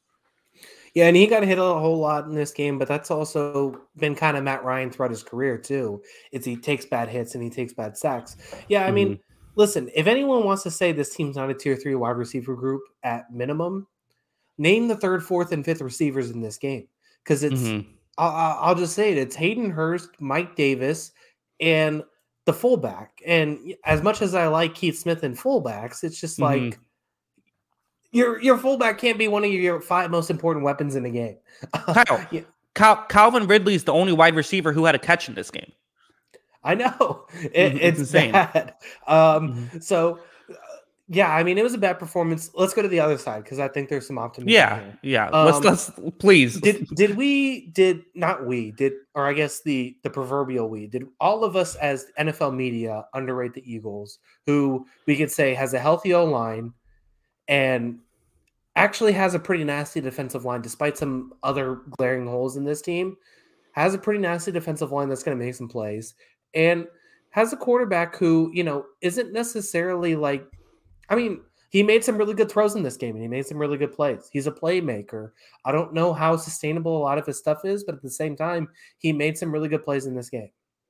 Yeah, I was thinking about, let's start off with Hurts. 27 for 35, 264 yards, so not crazy yardage, but did have the 3 touchdowns, 2 no interceptions, along with 62 rushing yards. And I kind of feel like, so when Hurts came, he was one of the guys who I was very high on coming out of college. I had him as, I believe I had him as the quarterback 3 in that draft.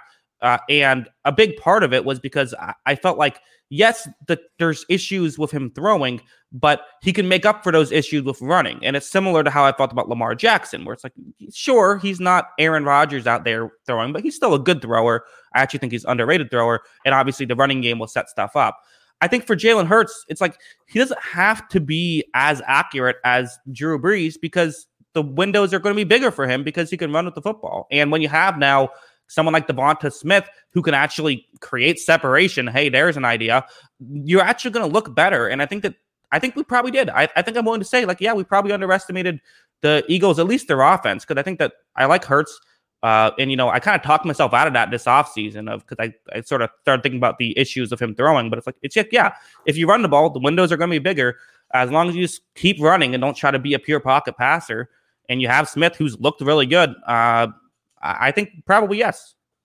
Here's the positive, too. We definitely underrated this team, I think, if Jalen Reagor's a real guy all of a sudden. Because if Reagor's a real guy, then they have 4 legitimate weapons on offense for Hurts to work with Goddard, with Devontae Smith looking awesome in week 1, with Miles Sanders, bless you. Thank you.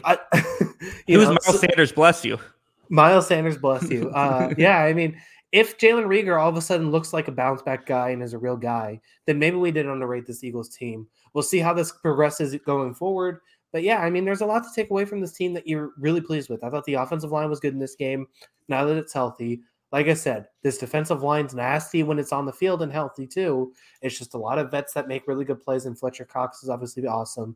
So a lot to take away that you like from this Eagles game. Let's see if it's sustainable. Yeah, and then I'm interested in seeing, their coverage, how well will that hold up. And they got, they got a tough task coming up these next 3 weeks with San Francisco, Dallas, and then Kansas City. So, and then they have Carolina, but then they have Tampa Bay right after. So they got some good receiving cores coming to town, and we'll see how that goes. I'm still not sure. I'm willing to say that we're way off on this team. I think maybe they're more competent than I think I had them as my third worst team. I think I would take that back a little bit now. You want to move on to the final game of the week? Yeah, especially after watching the Texans, Jets, and Jaguars. You can't say they're the third worst team in football. Yeah, and the Falcons. Yeah, that's true. Mm-hmm. So, all right. Yeah. Broncos, Giants. This was kind of the game that felt like it had the least amount of stakes. I don't think either of us had either of these teams as playoff teams, but damn it, those Denver Broncos find a way to reel me back in. I thought they looked good in this game. Teddy Bridgewater had a play that there's the meme of if Mahomes did this, people would go crazy. Well, he had one of those plays where it was a Mahomes, Aaron Rodgers, but it's Teddy Bridgewater, so no one cares. But he had this alluded to defenders, threw off balance, big play. Melvin Gordon had one of the more misleading stat lines you'll see with 11 carries for 101 yards. Big part of that was just one running out the clock, big touchdown. Looks like Jerry Jeudy got hurt. I haven't seen the update on that. I'm not sure what's going there. He did have a good game as well. I thought they looked good on both sides of the ball, quite frankly. Yeah, I thought they looked pretty good. The coverage in this team is really good. I think a lot of people had this rated as one of the best coverage units in the league, and they looked the part, I thought. I thought there was a lot to take away from this Denver team that you really like. The Jeudy injury didn't look good, and I hope he's able to come back soon, but I think they just said it was a sprain. Yeah, thank you, Jake. High ankle sprain, so he'll probably be out for a few weeks with that one, because those would take a little bit longer to come back, but hopefully he's all right. Because he was good in this game, too, up until that point. I thought he was really good. There's weapons on this team. My guy, Tim Patrick, scored a touchdown. Look, there's weapons on this team. They're good in coverage. They have some pass rushers. There's a lot to like about this Broncos roster right now, and they don't have a quarterback that's beating them right now, and that was the problem that they had last year. Yeah, and one of the things about Teddy as well is that kind of one of the issues of him is that, he doesn't push the ball down the field well enough. He also had this thing where he would turn the ball over too much. And it's you can't have it both, which we'll talk about with Daniel Jones. If you are a kind of guy who you don't push the ball down the field, you can't turn the ball over. And again, Daniel Jones says, actually, you can. Yeah. Yeah, you really can. Especially, look, I think if you're a mediocre quarterback, you can. Thank you, Henry. Appreciate that. I appreciate it. Thank you. Yeah, if you're a quality, another one there too. Whoa. Look, we'll put you in timeout. We'll see. Maybe you'll behave yourself in 5 minutes. Yeah. So we don't want to ban webcams chat.com, hot girls and boys video chat. So hey, gender equality there. All right. Anyway, I'm a little sidetracked now. We're at 1:30 in the morning on the East Coast talking about football. If people are here, they're here for the long haul. Listen, Bridgewater was good in this game, and like you said, yes. if you're not a mediocre quarterback, or if you're an average to mediocre quarterback, the name of the game is don't make mistakes. Game manage. We gave Darnold credit for that against the Jets. Now, but granted, it was the Jets. You have to give credit for the Broncos in this game. I thought they attacked what I thought was a pretty good Giants defense before the season. They excelled on third down. I think they were 7 for 15 on third downs. They made some big plays. Bridgewater made some big throws, and he just basically said, hey, I have weapons. I'm going to use them in this game. So I thought it was a really good game for the Broncos side of the ball. Yeah, I think so as well. We should probably talk about the Giants. This was not we probably should. Sterling Shepard had over 100 yards. That's good. Yeah, what else nice can we say? I thought their defense looked solid. I didn't think this loss was not under defense. No, but at the same time, you can't give up 7 third down conversions in a game and hope to win, too, right? I don't think their defense was perfect. There were 15 total. 7 for 15. That's not horrible. Yeah, and, Saquon was playing, not 100% or coming back from injury, so obviously there was some stuff there. But, this looked like a Jason Garrett-led offense with Daniel Jones at quarterback. And, I hate to hate on the guy, but at the same time, there was the fumble. They showed a slow-mo of it. He literally had 2 hands wrapped around the football and still managed to fumble the football. Who is teaching this guy how to ball control? Who is teaching this guy how to hang on to a football that if he has two hands on it, he's still dropping the ball? Yeah, I don't get it. This guy, and this is another one too, where it's like Gardner Minshew goes for a 6. I just finished my whiskey, so I'm going in on this. I don't. All right, no, it's good. Gardner Minshew was basically given away for free.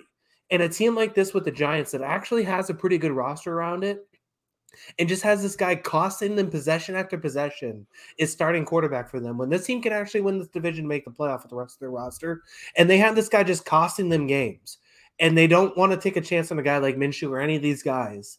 And I just don't get it. I don't get why you continue to bet on this guy. I know you made the mistake drafting him, but you can't keep doubling down on your mistake that this is going to be a viable quarterback. I don't care if it's week 1. I'm overreacting to this. Daniel Jones shouldn't be a starting quarterback in the NFL right now. And you're costing your team chances to win games and make the playoffs with him in the game.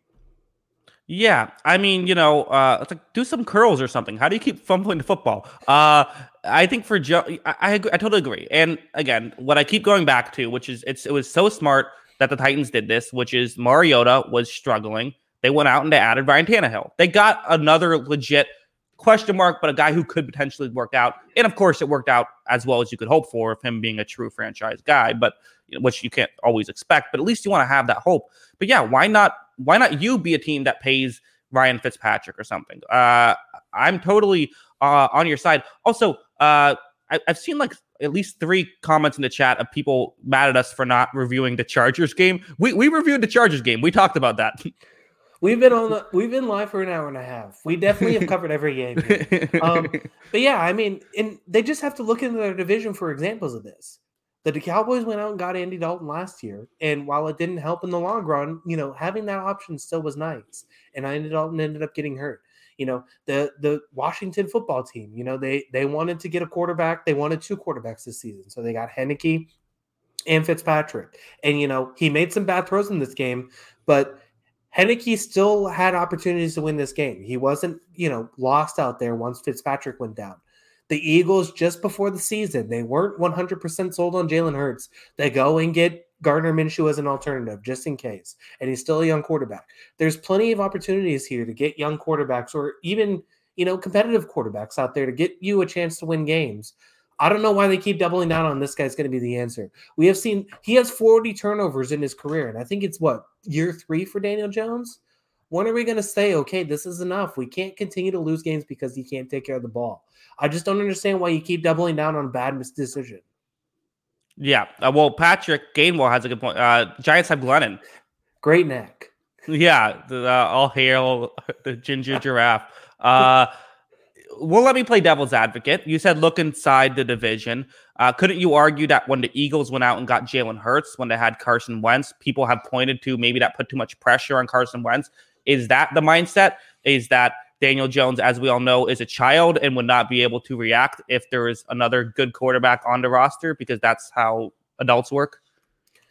I mean, honestly, if you don't have the mental capacity as a football player to handle competition, then I'm willing to bet you're not going to succeed as a football player. Yeah, no, I mean, 100%. I mean, yeah, it's just a frustrating situation. I don't understand it. And once again, this Giants team, I thought overall has some nice players, but when it's a close game and your quarterback's coughing up the football, you're going to lose the game. You're going to lose the game every time, and it hurt them again. Yeah. All right. So that's our recap. Luckily, after a few weeks, we won't have 16 games to recap. So maybe we won't be going, a very long, a marathon show here, Kyle, but a fun one, I thought. Yeah. I mean, it's week 1. We're back. We're getting into this, and it was fun to recap some of these games and, break down some of the biggest storylines, I thought. Yes. So next show you see, it will not be next week. It'll be this Wednesday. We're going to 2 times a week, so we're excited for that. Our Pick'em show will reveal the scores. I have to look at my I lost my notes somehow. I'm not sure how I lost an electronic Word document, but managed to screw that up. So I got to go back and figure out what we picked again. But yeah. Anyways, to everyone who watched live, we appreciate it. Everyone in the chat, we always appreciate it. Makes it very fun. Or if you're just listening or watching after the fact, we appreciate that as well. As always, because I know a lot of people might be new here. We do have the audio only feed. That's the On the Sideline podcast. Anywhere you get your podcast, you can check that out. And Kyle, let them know where they can find us on Twitter. Yeah, real quick to answer Wally Gallo's question. Once again, we have covered every game here on this podcast. We can't put the timestamps in live, but if you want to scroll through the timeline, we have banners up of each game. All you got to do is make sure you see your team's banner on there. You'll see their team name, Chargers balls. You can go from there and then listen to your game. So make sure to go back and listen to your game if you're interested. We reviewed every game, and so once again, follow us on Twitter. That's at Jackson Kruger. I am at by Kyle Grondin. That's GRONDIN. Jake, get out of here. That's GRONDIN at by Kyle Grondin on Twitter, and then at On the Sideline JK on Twitter as well. Any show updates, we'll let you know about the Wednesday show, and any show updates, make sure to follow at On the Sideline JK on Twitter. Yes. All right. And I'm looking forward to every week now getting to you. Did you guys recap the Chargers game? Very, very fun stuff. I'm purposely not talking about the Chargers in future weeks now. Yeah. One of these weeks we're actually going to forget the Chargers and then just not believe the chat what it does. I can't wait for it. I mean, football is back. We're all excited. It's okay. I forgive you all. It's okay. Football is back. We're ready to go. We're just too hopped up on adrenaline right now. And we've drank too much today. I'm about to say, maybe hopped up on some other things, but that's conversation for another day. Again, Kyle, any final thoughts before we head out? Looking forward to Raiders and Ravens. This has kind of turned into an interesting game with Ravens now missing a litany of guys. So we'll see how that affects the offense overall. And then the Raiders, like I said in the preview podcast last Sunday, the Raiders just find ways to win some of these games in the first half of the season. They're really frisky. They can move the ball on offense.